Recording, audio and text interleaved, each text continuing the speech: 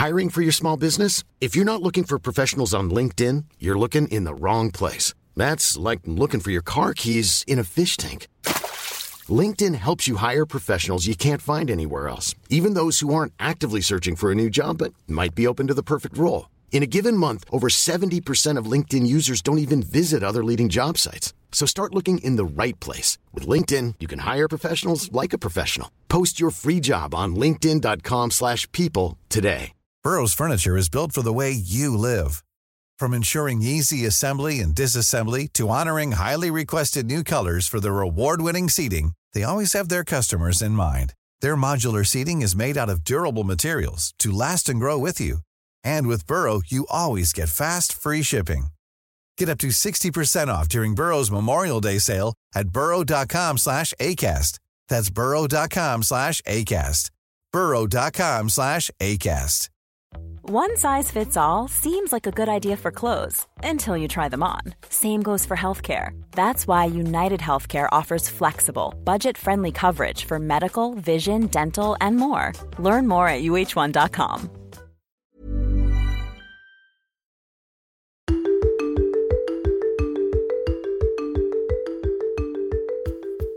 American violinist David Chan is the esteemed concertmaster of the Metropolitan Opera Orchestra, a position he's held for over 2 decades. He's also been making a name for himself leading ensembles as a conductor and has learned from experience how to stay grounded while doing it.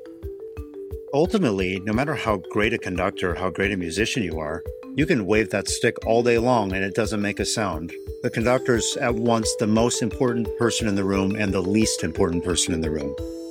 Both are true at the same time. You're listening to Speaking Soundly, a backstage pass to today's biggest stars of the music world. I'm your host, David Krause, principal trumpet of the Metropolitan Opera. During each episode, you'll hear me speak with inspiring performers about their creative process and the personal journey that led them to the stage. I have a very fond memory from a concert we played together back in 2003. It was a Carnegie Hall program that featured both concertmasters of our orchestra playing solos with the orchestra.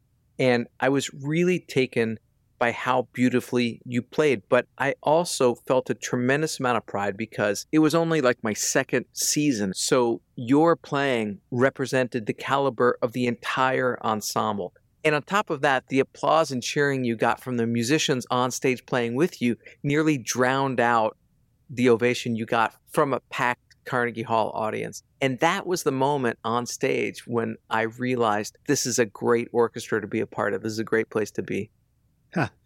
Well, first of all, your words are extremely kind. Needless to say, it was a big moment for me. It was my Carnegie Hall solo debut and my first time playing a concerto with the orchestra. Obviously, a lot of emotions, had a lot of family there. You can imagine that the memories of it are kind of a blur of emotion, excitement, stress also, not to be denied. But yeah, it was a great moment. And to hear your words this many years afterwards that it was that memorable for you, it really means a lot. So your title is concert master. Most people who go to see orchestra concerts know which one the concert master is because they walk out ahead of the conductor, take a little bow, and tune the orchestra. But beyond that, can you give me a sense of what being concertmaster means? People see the ceremonial part.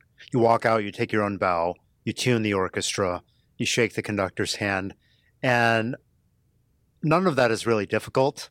It helps to look good at it, but you don't really audition for that stuff. Musically, it's actually not even that easy to define. Playing well, I think, is a huge part, but being a good leader is even more important than inspiring with your solos. Of course, being prepared, knowing the score, not just your own part, but how it fits with other sections of the orchestra, who to listen to. All these things help, but there's a lot of truth in the saying that this is one of those things you can't teach, you just have to learn by doing it. And in terms of your role, the function of the concertmaster, the hierarchy, you might say, is that a composer writes a piece of music, gives the instruction to the conductor in the form of the score, and the conductor gives instruction to the orchestra in terms of their beat. And then you're this intermediary between the conductor's beat and the orchestra, right? Yeah, that's very well said. And I would say, generally speaking, that's the way the hierarchy falls. But in actual practice, it's much more complicated than that. Often leading means following.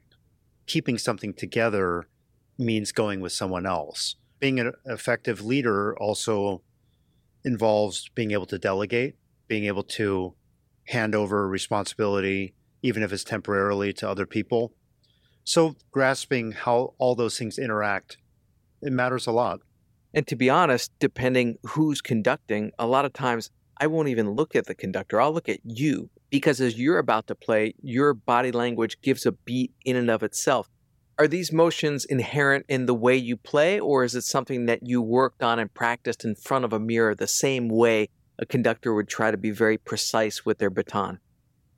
That's an amazingly interesting question, because in a sense, the answer is no. And in another sense, the answer is I've done it thousands upon thousands of times, because maybe one has an arsenal of movements that you tend to fall back on. But you can't possibly know which one you're going to need, because it depends on what happens in that moment. And ultimately, no matter what your technical and musical level is, if you're not listening in the moment, you can't produce the necessary motion. It's part reactive and part proactive. So essentially, it's a conversation. Yeah, and ultimately, no matter how great a conductor, how great a musician you are, you can wave that stick all day long and it doesn't make a sound. The conductor's at once the most important person in the room and the least important person in the room. Both are true at the same time. I think most conductors know half of that. Your vantage point is much different than mine within the orchestra. I sit in the brass in the back of the orchestra, but you sit very close to the conductor. You're right beside the conductor's podium. I would imagine that's a very unique perspective. You must really sense what they're going through on a visceral level sometimes. For sure. And it's easy for orchestras to complain about conductors. They have a really hard job, and you have to have a lot of skills. They have a lot to keep track of, and sometimes they just can't keep up with it all, and it's not their fault. There are just too many variables on stage or things that are beyond their control, and they're making the best of it. So I kind of view my role as being, how can I best help this person? What can I do to make it go more smoothly for them? Now, when they don't seem to appreciate what I'm doing, that's another matter. Yeah, right. And having worked so closely with so many conductors, what's the difference between a great conductor and a mediocre one? There isn't any one thing that nails it, but I think ultimately the great conductor has something to say and is able to convey that to the orchestra and get people on board. It's no good if you're able to explain it, show it, but you can't get people on board with you. So it's kind of the three-part: having the vision, being able to convey it, and being able to get people on board with you. Truthfully, it sounds like a description of a politician as well. Well, it's any great leader, really. Now, notice when I said able to convey it, I didn't say clear. Because we've played with great conductors or great musicians who are not necessarily clear, but at their best, they managed to convey it, and we were able to execute it, and the result was thrilling. Whereas there are other people who are clear, and you wouldn't call them a great conductor. So what makes not a great conductor? Of course, it can be any number of things. But if you don't understand what your role is, and you're right off the bat antagonizing the orchestra, there's no hope of getting anywhere. Ultimately, this is about humans. Working in an orchestra, conducting an orchestra, playing for a conductor, these are all human interactions. And when you take that out of the picture, you can't really get to where you need to go. So in addition to being a violinist, you also conduct, and I'm sure this experience of working closely with these conductors as concertmaster has informed your own conducting technique. But I'm curious, have you learned more what to do or what not to do in your experiences with these conductors? If you could see my face, you would see the wry smile. I think to be completely honest, it would have to be what not to do. But I think the same is true in life of many things. It was certainly true for me with violin. I mean, you can read the news and immediately you can get 100 things not to do, right? So that is, again, not to criticize conductors, actually, because it's recognizing how many things they do right. But the things that you wish were different are the things that stand out. And those can be really formative in one's mind as, okay, I don't want to do that in that situation. Or how would I solve the same problem? Right. When I think of concerts that were really memorable to me, most of them I was performing in, and every once in a while it's a concert that I'm attending. Do you get just as excited listening to a concert, or is participating in it crucial for you? Yes, I've had times in the audience where I was incredibly moved and times where I was performing where I was incredibly moved. The performances that I think of as most memorable in my life, I'm usually in an orchestra. My chamber and recital and even concerto experiences tend not to figure into those lists, even though a lot of them have great personal meaning to me. But when I think of like the top few, they've all pretty much been with large forces. Memorable concerts. Well, let me tell you about one of those memorable concerts I wasn't playing in. It was a number of years ago. A colleague of ours passed away, and we were at the memorial service, and you performed Schubert. I think it was a quintet. It was the second movement of the Schubert String Quintet. And I don't think I've ever been in a place where the sentiment of the music had more meaning. It was more applicable to everyone in the room. It was an incredibly moving moment. I'd forgotten about that. You're exactly right. It's rare that everyone is experiencing the same emotion at the same time. Your parents are from Taiwan, and they heard that children who studied music did better in math. So the question I want to ask is, how's your math?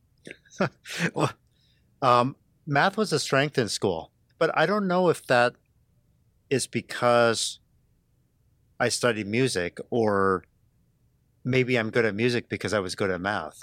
I say that because studying scores now, I'm well aware of how mathematical music is. When you're working structurally, you become much more aware of how many bars in a phrase. I mean, you would never want to reduce a masterpiece to a series of numbers, but that numerical code is underneath it.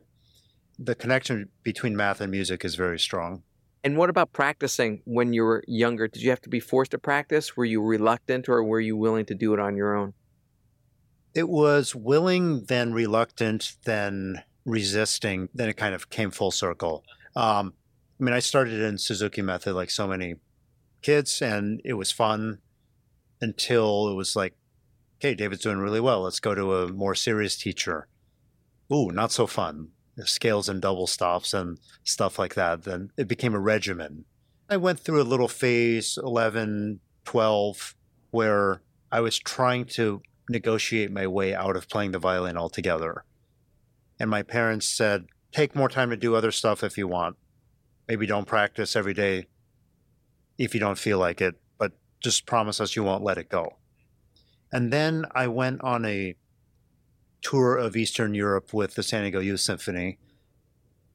So I went to all these great musical centers, Prague, Budapest, Vienna, and I was like, I never want to do anything else. Playing music with your friends in beautiful cities like that, who would want to do anything else? And so at that point, things came full circle, and then it became something I wanted to do. Well, you went on to attend Harvard and Juilliard. When people think about the upper echelon in academics or music, they think of these two schools. Having attended both, what's your perspective on the education that you got? And quite frankly, are these schools all they're cracked up to be? You know, I would extend that even backwards to high school and earlier, because I went to a very fine private school in Southern California. And it's only when I went back to visit, I was walking around the school and it's like, wow, I had the privilege of having this extraordinary education in this amazing place growing up. But I had to get outside it to realize that. And I think the same is true of Harvard and of Juilliard. When you're in it, you don't know anything else. But when you have a chance to step outside and look at what the rest of the world experiences, and then you look at those places, it is all it's cracked up to be, which doesn't mean that there aren't problems, of course. But La Jolla Country Day was extraordinary. Harvard was extraordinary. Juilliard was extraordinary in a different way.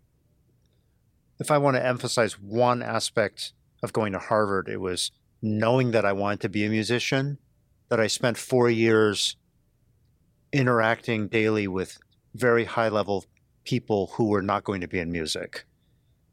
Because I've spent basically my life since then immersed in music, and happily so. But that was very helpful at that point in my life to continue to get other perspectives. So if you were already set on the course of being a musician in high school, what led you to Harvard? Why not just start at a music conservatory? It was a number of things. I think my parents were apprehensive not having musicians in the family before.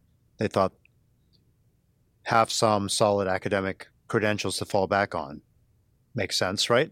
But also, I visited Juilliard, and I remember walking in to the security desk, and even that hallway was filled with cigarette smoke in those days, and people dressed in black, and didn't make a great impression on me. And I went to Harvard, I saw the Yard, I saw Cambridge, and I was like, this would be a great place to spend 4 years. And I had a lot of interest besides music. So these all played into my decision to go to university first. It's obvious that you love music, but you also love wine, specifically wine from the Burgundy region. So much so that you co-founded a music festival of music and wine there in Burgundy, France. Is there a relationship there between music and wine? Well, I think there is a connection. I think you have the common element of, at the highest levels, it can express something that you can't say in words. So they can both serve as a universal language, right? You can have two people who don't share a common tongue, taste a great wine, and they're both moved, or hear a great piece of music. They can't converse about it, but they've experienced the same thing. And that's powerful. Of course, it's rare that you actually have the situation where they can't communicate at all, but there's that aspect. There's also the aspect that in Burgundy in particular, there's a philosophy of terroir, which is what the land gives you, where the ultimate aim of the winemaker is to let the earth speak for itself rather than to impose their house style or their fingerprints too strongly upon it. And I think as a musician, there's a similar philosophy in terms of what the composer gives you. So I think these parallels definitely exist between music and wine. You got to tell me what happens at the festival. I've seen pictures. It looks like a beautiful place. Everyone's dressed to the nines. There's tons of old bottles of wine. There's music and a lot of fancy cutlery. That's pretty accurate. Is it? Well, look, what happens at a regular concert, the audience goes out to dinner before, maybe has a drink or two. They go to the concert. Then the musicians go out and have probably more than one or two drinks, right? So this is just a way of codifying all of that, where the audience comes and does a wine tasting at the chateau before the concert. Then you have the concert. Then afterwards, musicians, winemakers, and the audience get together and share food and wine. I mean, it's a beautiful thing. It's kind of a time-honored formula that's just been made official. So you lead many ensembles and are part of a lot of projects, one of which is called the Apex Ensemble, which pairs New York City-based professional musicians with students in the area. We sit side by side and perform concerts in Montclair, New Jersey. Can you talk to me a little bit about that ensemble and its mission? Yeah, well, it came at a point where I was looking to explore conducting more. So my wife actually came to me with the ad and said, don't laugh, but I think you should go out for this. And, you know, it's actually, I took the opposite view. I was competing against real conductors, whereas I had no formal training. I thought, well, they're not going to pick me. But obviously, since we're talking about it, they did. So I've been doing it, and they came to me with wanting to have a model of part professional, part student, and maybe even part amateur, which, has been a component at times. Less now because it's much more mission-driven about this pre-professional training arrangement. But I looked at that and I thought, I can work with this, but how about we kick it up a notch? And since we're in the New York metro area, we can have the best of both sides. We can have some of the top orchestral professionals in the world, and certainly some of the top conservatory students in the world side by side.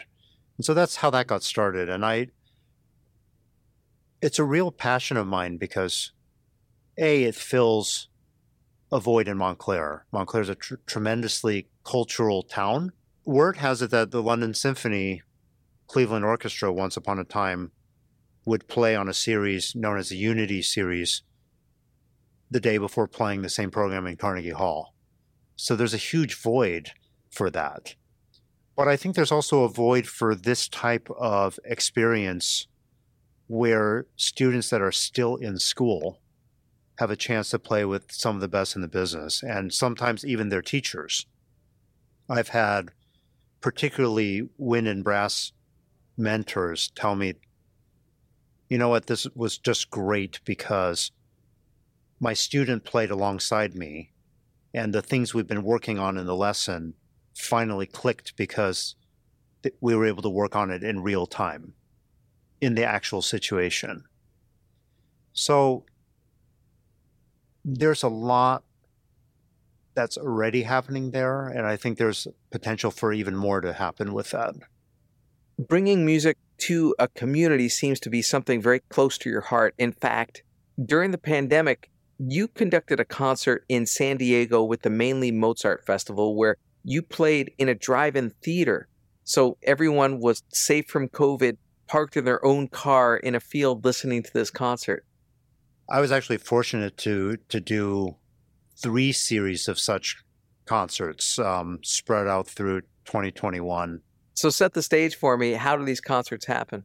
The first 2 of those 3 series were in the parking lot of the Del Mar Fairgrounds, which is where they have a racetrack where the Del Mar Fair is set up every year. So I grew up going to the fairgrounds, to get my funnel cake and ride the roller coaster. I'm pretty sure that if someone asked you in 2019 if you wanted to play a drive-in concert, you'd say no, thank you.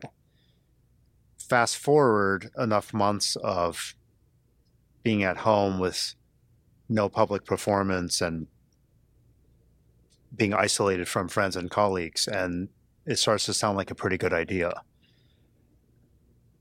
It was really moving to see how much live music mattered to people. So to have that extremely creative outlet to make it happen, that was tremendous. By the third such series, it was on a former polo grounds. So it was on a grass field where people were out of their cars. They were on blankets or at picnic tables. It had evolved a bit by then, but the overall experience is the same. Bringing live music and making sure that the music-loving community was being served with it. It's interesting to talk to you because you love fine wine, classical music, things that are known as highbrow and can be elitist, yet you insist that it belongs to the community. How do you approach an audience of people that haven't experienced either and don't know what they're missing, or have preconceived ideas of what classical music or fine wine is?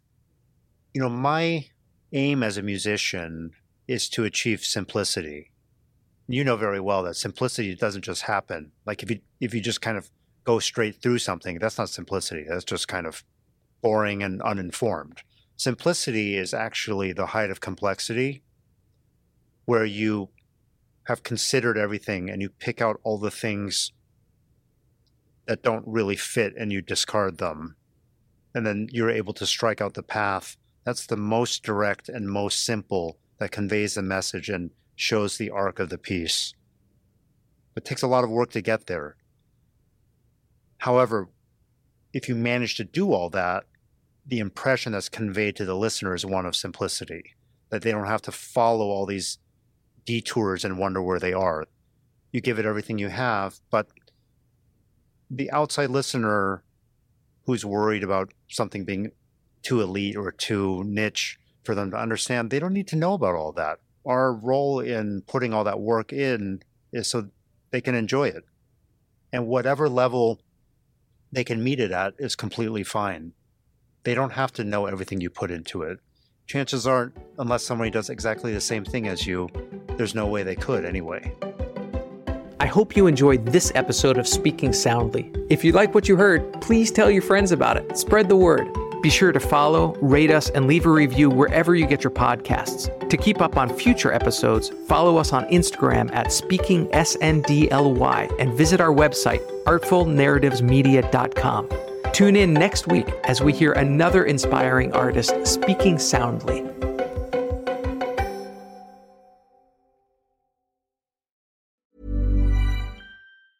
Hey, it's Paige DeSorbo from Giggly Squad. High quality fashion without the price tag. Say hello to Quince.